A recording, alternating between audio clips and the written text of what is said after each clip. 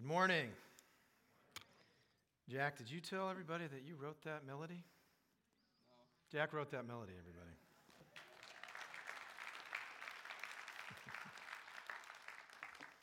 Lots of talented people at this church. Hey, good morning. Good to be with you. Good to be with you online as well. And as Steve said, if you're a guest with us, we are so glad that you're spending time with us today. We hope you feel really wanted and welcome because you are. And it is my great privilege to continue our worship with the preaching of God's Word. And so we're going to do that by continuing our sermon series through the book of Philippians, which is an incredible little letter from the Apostle Paul. And we're going to be in chapter 3 today. So if you want to turn in your Bibles to Philippians chapter 3, I'm going to read our passage here in a moment, chapter 3, verses 12 to chapter 4, verse 1. So that's what we'll be studying this morning. And I would encourage you to keep your Bibles open so that we can look at the text, let God's Word speak directly to us.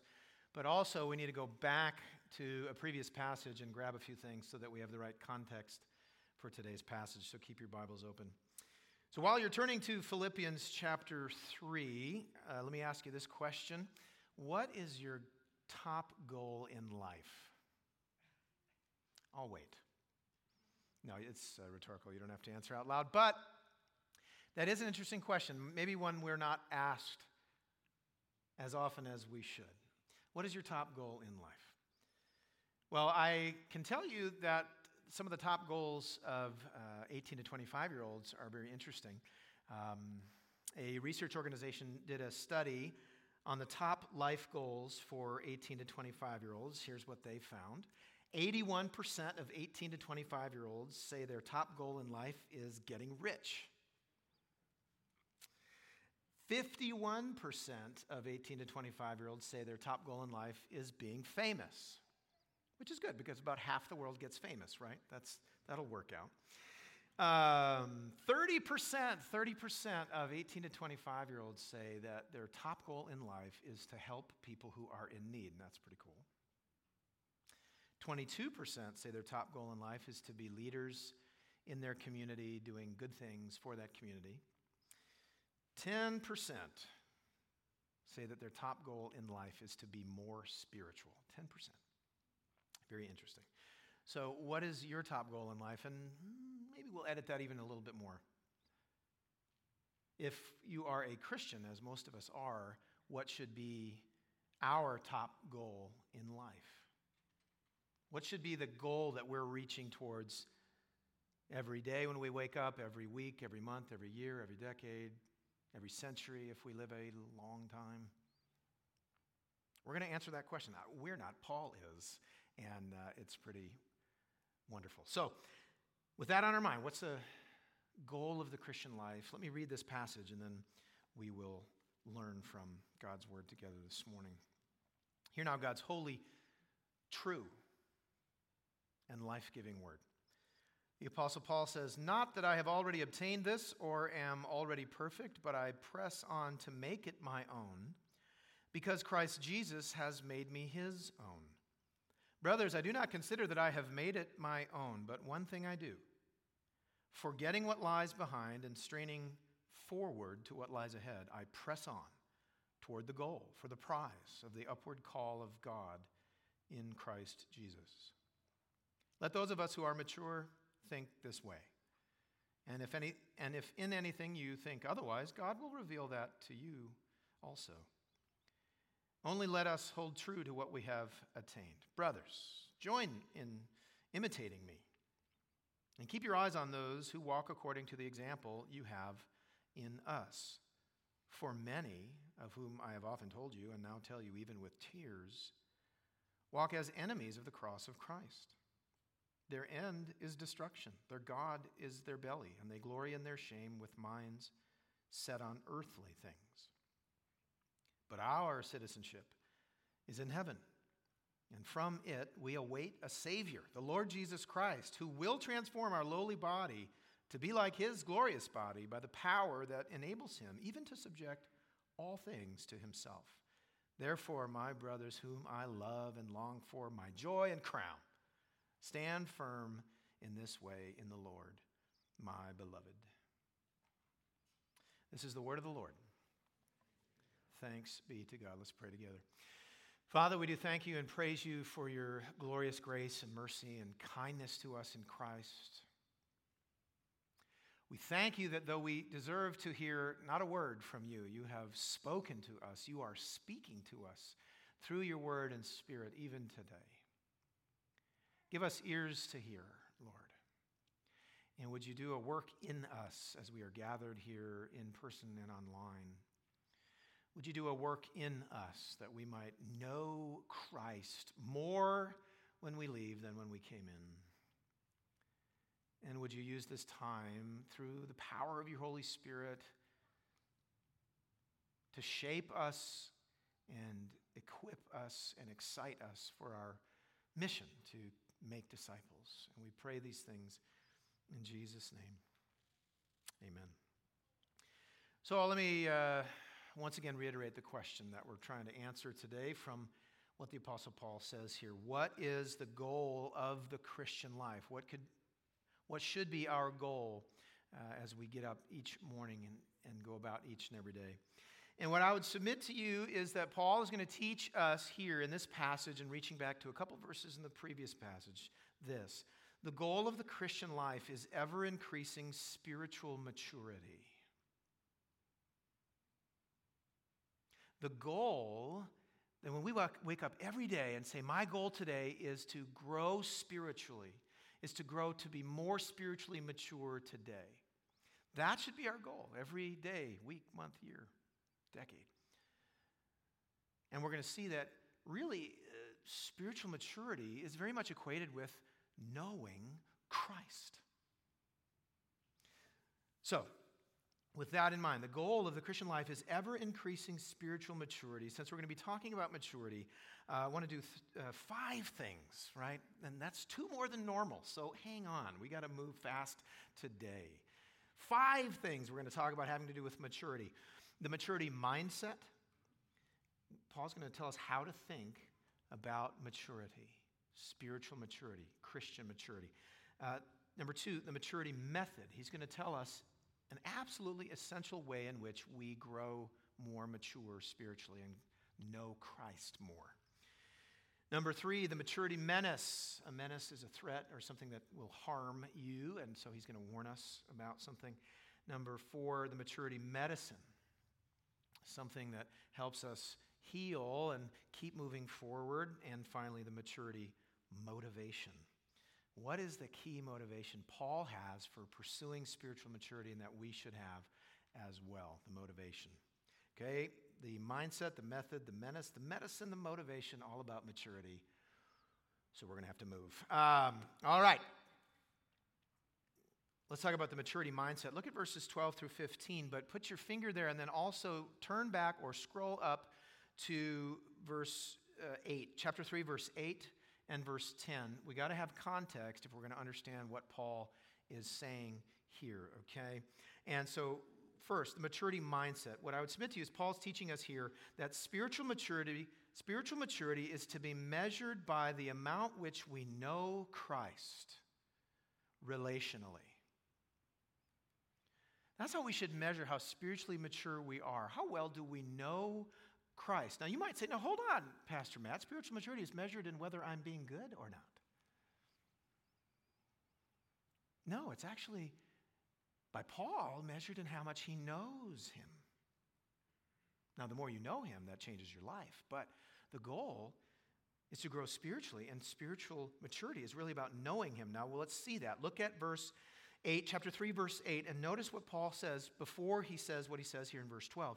Chapter 3, verse 8, he says, "Indeed, I count everything as loss because of the surpassing worth of knowing Christ Jesus, my Lord." Remember, Paul ditched his spiritual resume a couple weeks ago, so we all ditched ours as well. We're not going to rely on that.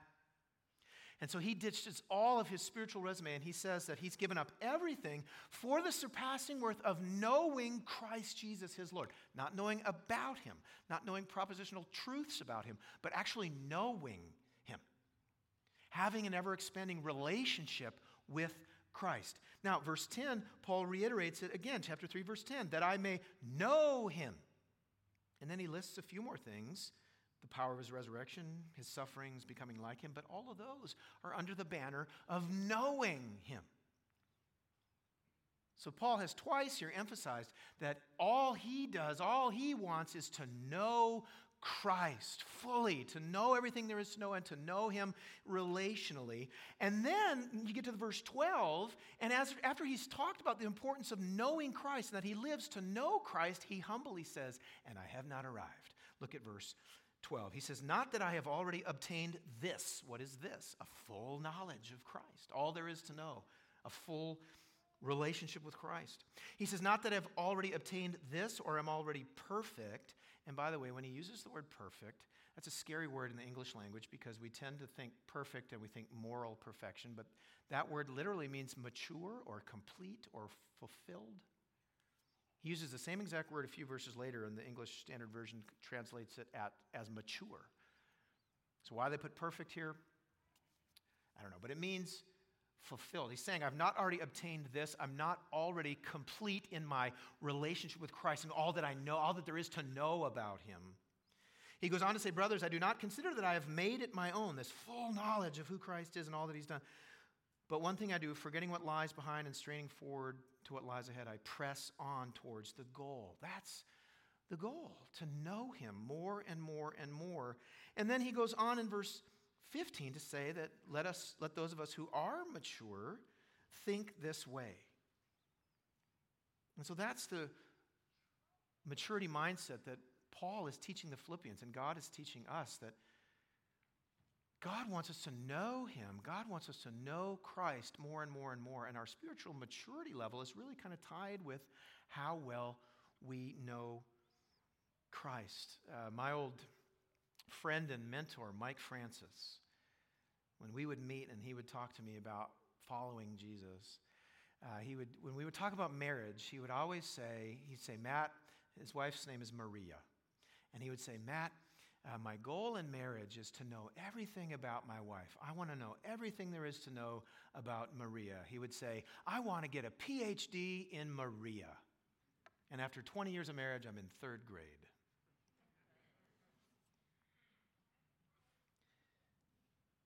And brothers, that's a good tip for our marriages, by the way. But it also helps us understand what Paul is saying here. Not that we would get an academic PhD, but that we would have this lifelong pursuit of knowing the one who has redeemed us, knowing him, having an ever-expanding relationship with him, and not equating our spiritual maturity with whether we read our Bible every day and go to church every Sunday and do the service thing all the time. That's good stuff. We want to do that, but that's not the main goal. The main goal is to know our God, to know Christ.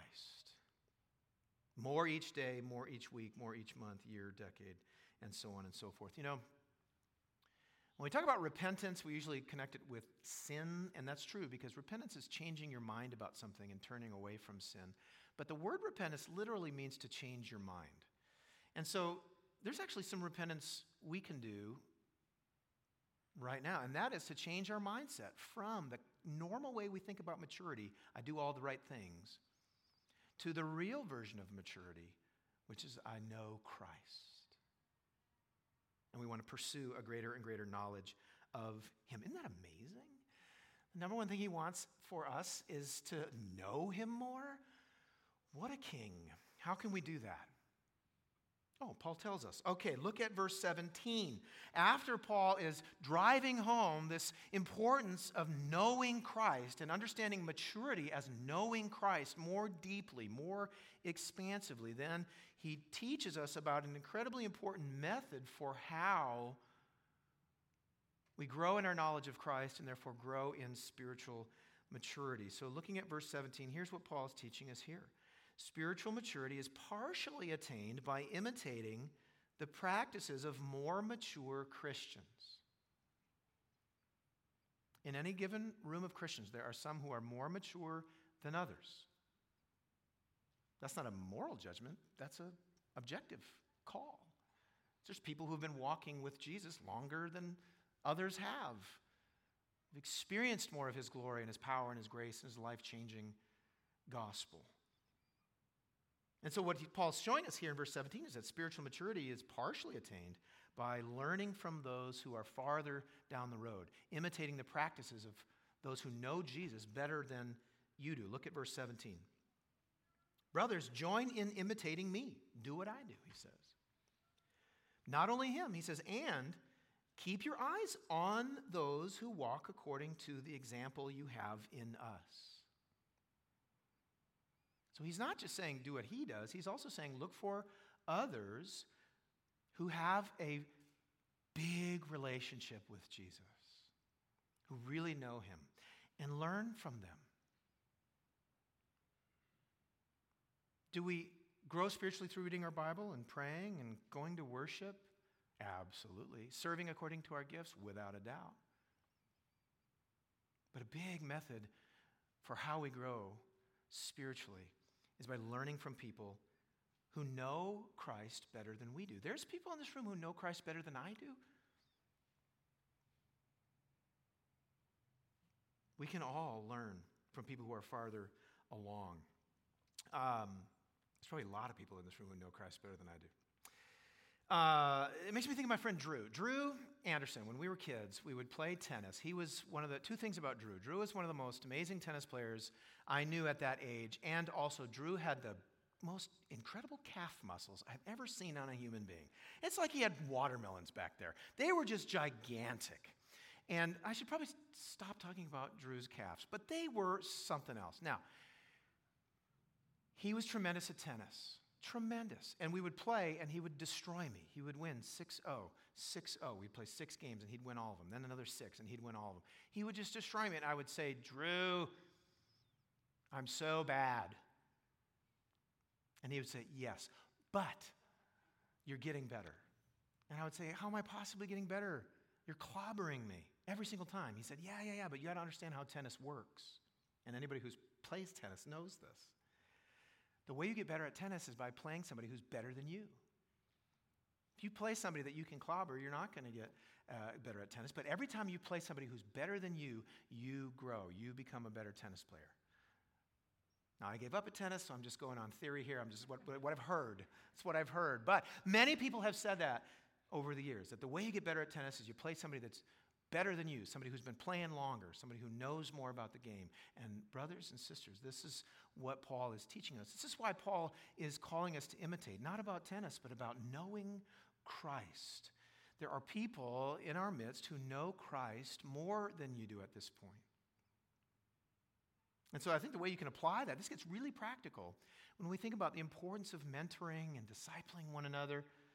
Listen, if you are a mature Christian, if you have a big relationship with Jesus, this might be God's prompt to get you to look for someone who is less mature, still learning a lot, still needing a lot of particular direction and counsel for how they know Christ. And maybe this is a time or a season when you could reach out to someone who's younger in the faith than you and teach them what you know, and therefore expand their knowledge of Christ by letting them learn from you. And if you're younger in the faith, don't ever be ashamed of not knowing what you will know in a year or 10 or 20 or a million. God is calling you to learn, to know him better. And a big way you do that is you humble yourself and you look for someone who knows Jesus better than you do, and you say, will you show me what you know? Okay, and here's the people you're looking for. The people who are most mature, they're going to be humble, they're going to be gracious, they're going to be kind, and they're probably going to say, I don't think I know enough to help you, which proves they're humble. But that's the method. That is such a huge part of how we grow. Think about this for a second. God wants us to have a better growing relationship with Jesus by having growing relationships with one another so that we learn from each other about how to learn more about Jesus. See how he keeps proving that we need each other? Man, he's amazing. That's the method. Okay, what about the menace? The menace. What is the big threat to growing to spiritual maturity? And that would be worldliness. Spiritual maturity is harmed, even destroyed by worldliness. Worldliness is when we are indulging the desires of our sin nature Another way to think about that is worldliness is when we are giving ourselves over to the things that God has taught us in His Word are wrong or sinful or damaging. And Paul is going to remind the Philippians here, and now you and I today, that there are people who have given themselves over to indulging the flesh or indulging into sinful behavior to their own destruction. Look what he says in verse 18. For many of whom I have often told you and now tell you even with tears, walk as enemies of the cross of Christ. Wow. It's powerful language. Their end is destruction, which means they are not saved. Their God is their belly. They glory in their shame with minds set on earthly things. Now, most scholars don't think Paul's talking about anybody in the Philippian congregation, because next he's going to use the word our, and so he seems to be referring to a different group of people that he has seen over the years that have rejected Christ ultimately. Humanly speaking, they've gone and rejected him in favor of pursuing these sinful desires and behaviors. And so it's a warning against worldliness. He's wanting us to see that when we give in to sin, God wants us to fight against sin, because you can't know Christ when you're sinning, because a huge part of how we know Christ more is by trusting him than obeying him and watching how that changes our life. And so he calls us away from worldliness. My favorite Puritan is Thomas Watson. And Thomas Watson had an illustration for worldliness I've never forgotten. He says that a ship is designed to be in the water. The problem is when the water gets into the ship. A ship is designed to be in the water. The problem is when the water gets into the ship. And brothers and sisters in Christ, you and I are designed to be in a broken, fallen, sinful world. We're designed to be in the world, but we're not to be of it. We don't want the world to get in, because of the destruction it does in our hearts. And so we have to be ready to repent. And in fact, let me tell you this. Often when I'm not growing spiritually, and often in situations where I'm ministering to individuals, when people aren't growing spiritually, it's often because they're indulging in some sort of sinful pattern. And it's not until they turn from that will they begin to grow again. Let me tell you two words I say about 1,000 times a day in my home because I have a puppy. Drop it. Drop it. Drop it. And then I get a little treat, right? Drop it. Let's make a trade. Okay, you drop that thing in your mouth that either is going to destroy you or you're going to destroy, and then I'll give you this milk bone. And 1 time out of 10, he drops it, and then I give him the milk bone. And what he finds is by dropping the thing, now he gets the reward. He gets the treat. And listen to this. Your God loves you so much that when you have picked up sin, he says, drop it, and here's the treat. When you seek to turn away from it, the power of the Holy Spirit helps you drop it, and the treat is now you know Christ even more. So if there is something that has got a hold of your heart, if you're in sin right now, A, you're in good company. We're all sinners here. B, drop it. Turn to Christ. Ask Christ for help. Believe in the power of the Holy Spirit. Turn away from that. Welcome accountability. Drop it and get the treat of knowing your King even more. He's ready to welcome you. He's ready to empower you to turn away. So we want to avoid the menace. And then we also need the medicine. We need medicine, right? We take medicine to heal, right? And we are damaged and broken people by the fall. And therefore, part of how God heals us is he gives us medicine through identity. And let's talk about the maturity medicine, looking at verse 20 through the end of the chapter. And here's what I would submit to you Paul is teaching us. Spiritual maturity is healed by identifying as a citizen of the coming kingdom. We get back on track. We experience some healing when we identify as citizens of heaven, as citizens of the coming kingdom. And just think about this for a second. How much talk and language is there in our society about how people identify, and therefore their identity leads them to live a certain way? We're all like that. How we identify ourselves determines how we end up living. And so Paul reminds us of our identity. Give us a dose of spiritual medicine. Let's inject it. What does he say? Verse 20, but our citizenship, our identity, our citizenship is in heaven. And from it we await a Savior, the Lord Jesus Christ, who will transform our lowly body to be like his glorious body by the power that enables him even to subject all things to himself. And he calls them, therefore, to stand firm. Our citizenship. He wants us to wake up every day and before our feet hit the floor to remember we are citizens of heaven. That's our identity. Now, I got to do a little excursus because I told you I would. 2 weeks ago, we talked about how back in verse 11, chapter 3, verse 11, Paul says that by any means possible, he wanted to attain the resurrection. And I want to come back to that because I said that verse 20 and 21 clear up what he was saying there. Wanted to make sure we know that when he says attaining the resurrection, he's not talking about earning or gaining something from his own work or merit. He's just talking about receiving something.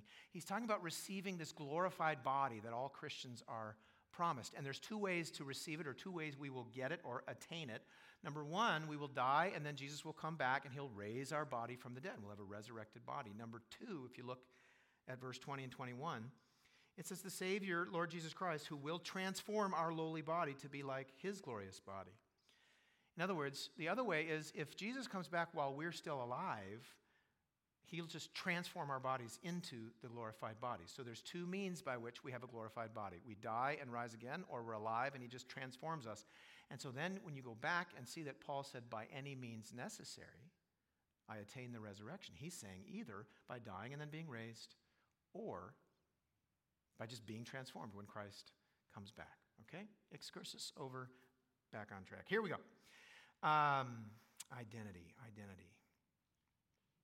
How you identify yourself has a major impact on how you live. You know, I was thinking about this, and I read about how a long time ago, when there wasn't a fixed border between Laos and Vietnam, the Laotian king and the leader or king of Vietnam made a deal that all these people on the border all lived in the same area, and some were Laotians and some were Vietnamese. And so they figured, well, how do we know who to tax? How do we know who belongs to each kingdom?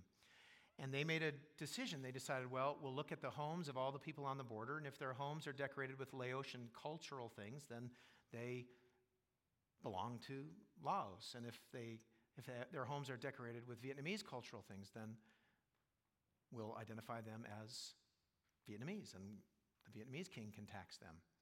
And the reason they did that is because people live according to their identity. Now, if your identity is I'm here and I'm of this world, then you're going to live like this world, and it's going to destroy you. But if your identity is I am a citizen of heaven, I am awaiting a Savior who has already paid my debt on the cross, and now he's going to come back and he's going to make all things new, and so I don't fit in here right now. This is not my home yet. Christ has not brought the kingdom in full yet. He's not come and transformed me and the world. That's who we are. That's your identity. And we should get up every day and identify as a member of the kingdom of God, as a citizen of heaven, where we feel only at home there, or we will feel at home here when he comes. And in the meantime, we're sojourners here. We're exiles here. That's why we're different. That's why we're weird. That's why we don't live like the world does. It's not our culture.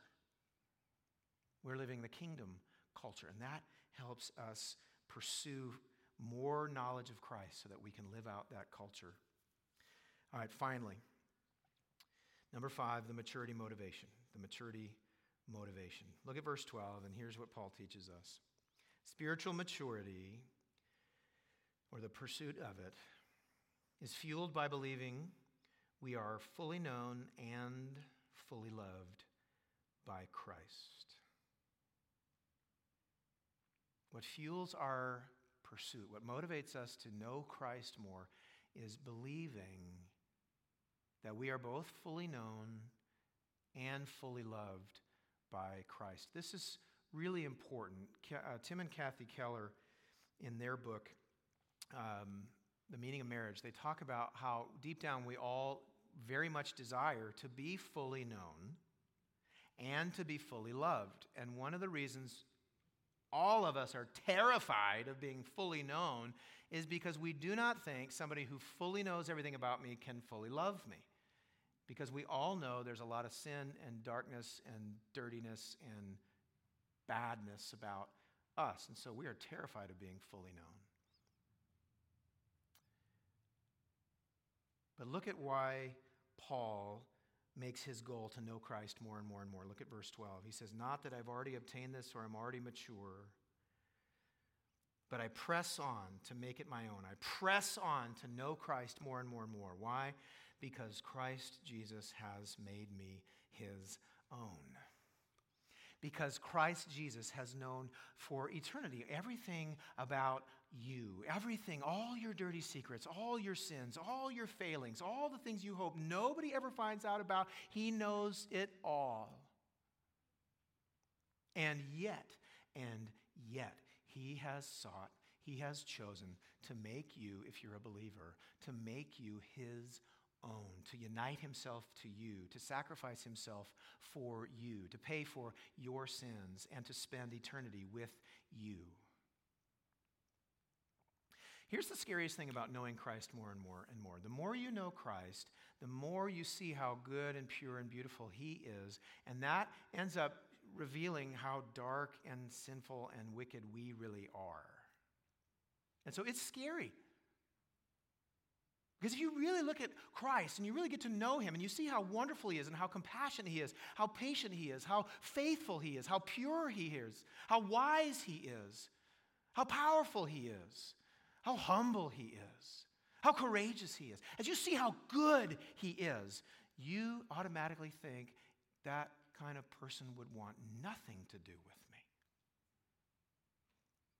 It's like in Victor Hugo's book, The Hunchback of Notre Dame, Quasimodo the hunchback says to Esmeralda, I never knew how ugly I was until I saw how beautiful you are.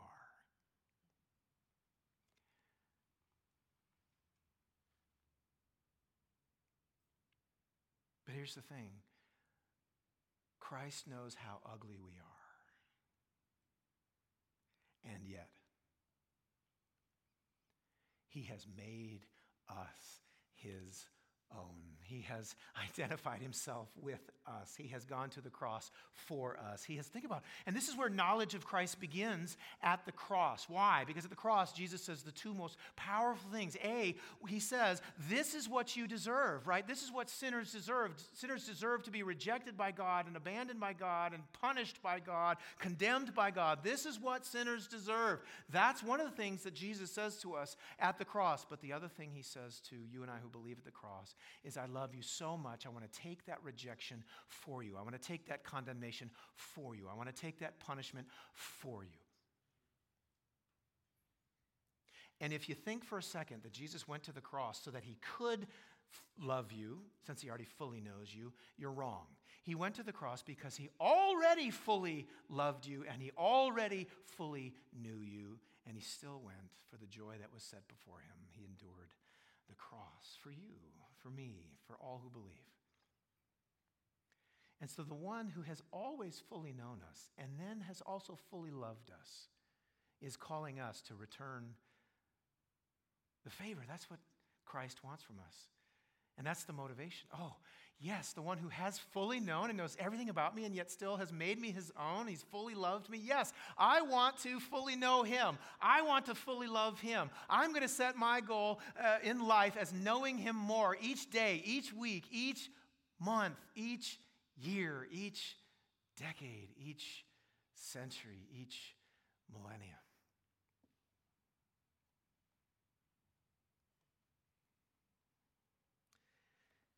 So press on. Press on. Press on. Strain forward. Seek to know him more and more and more and more. And you'll see that he really does fully know you, and he really does fully and eternally love you. Let's pray. Father, thank you that you teach us these profound truths and you enable us by your Spirit to actually know Christ.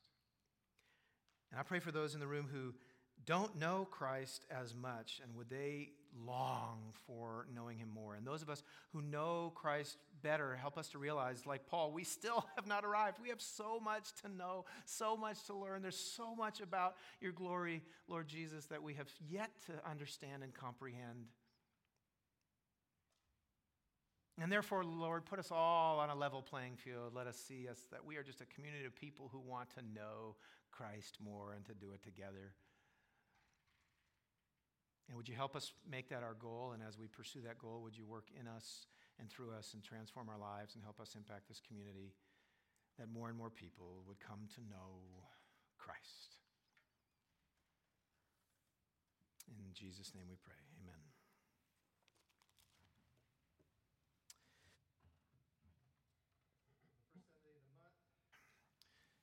On the first Sunday of the month,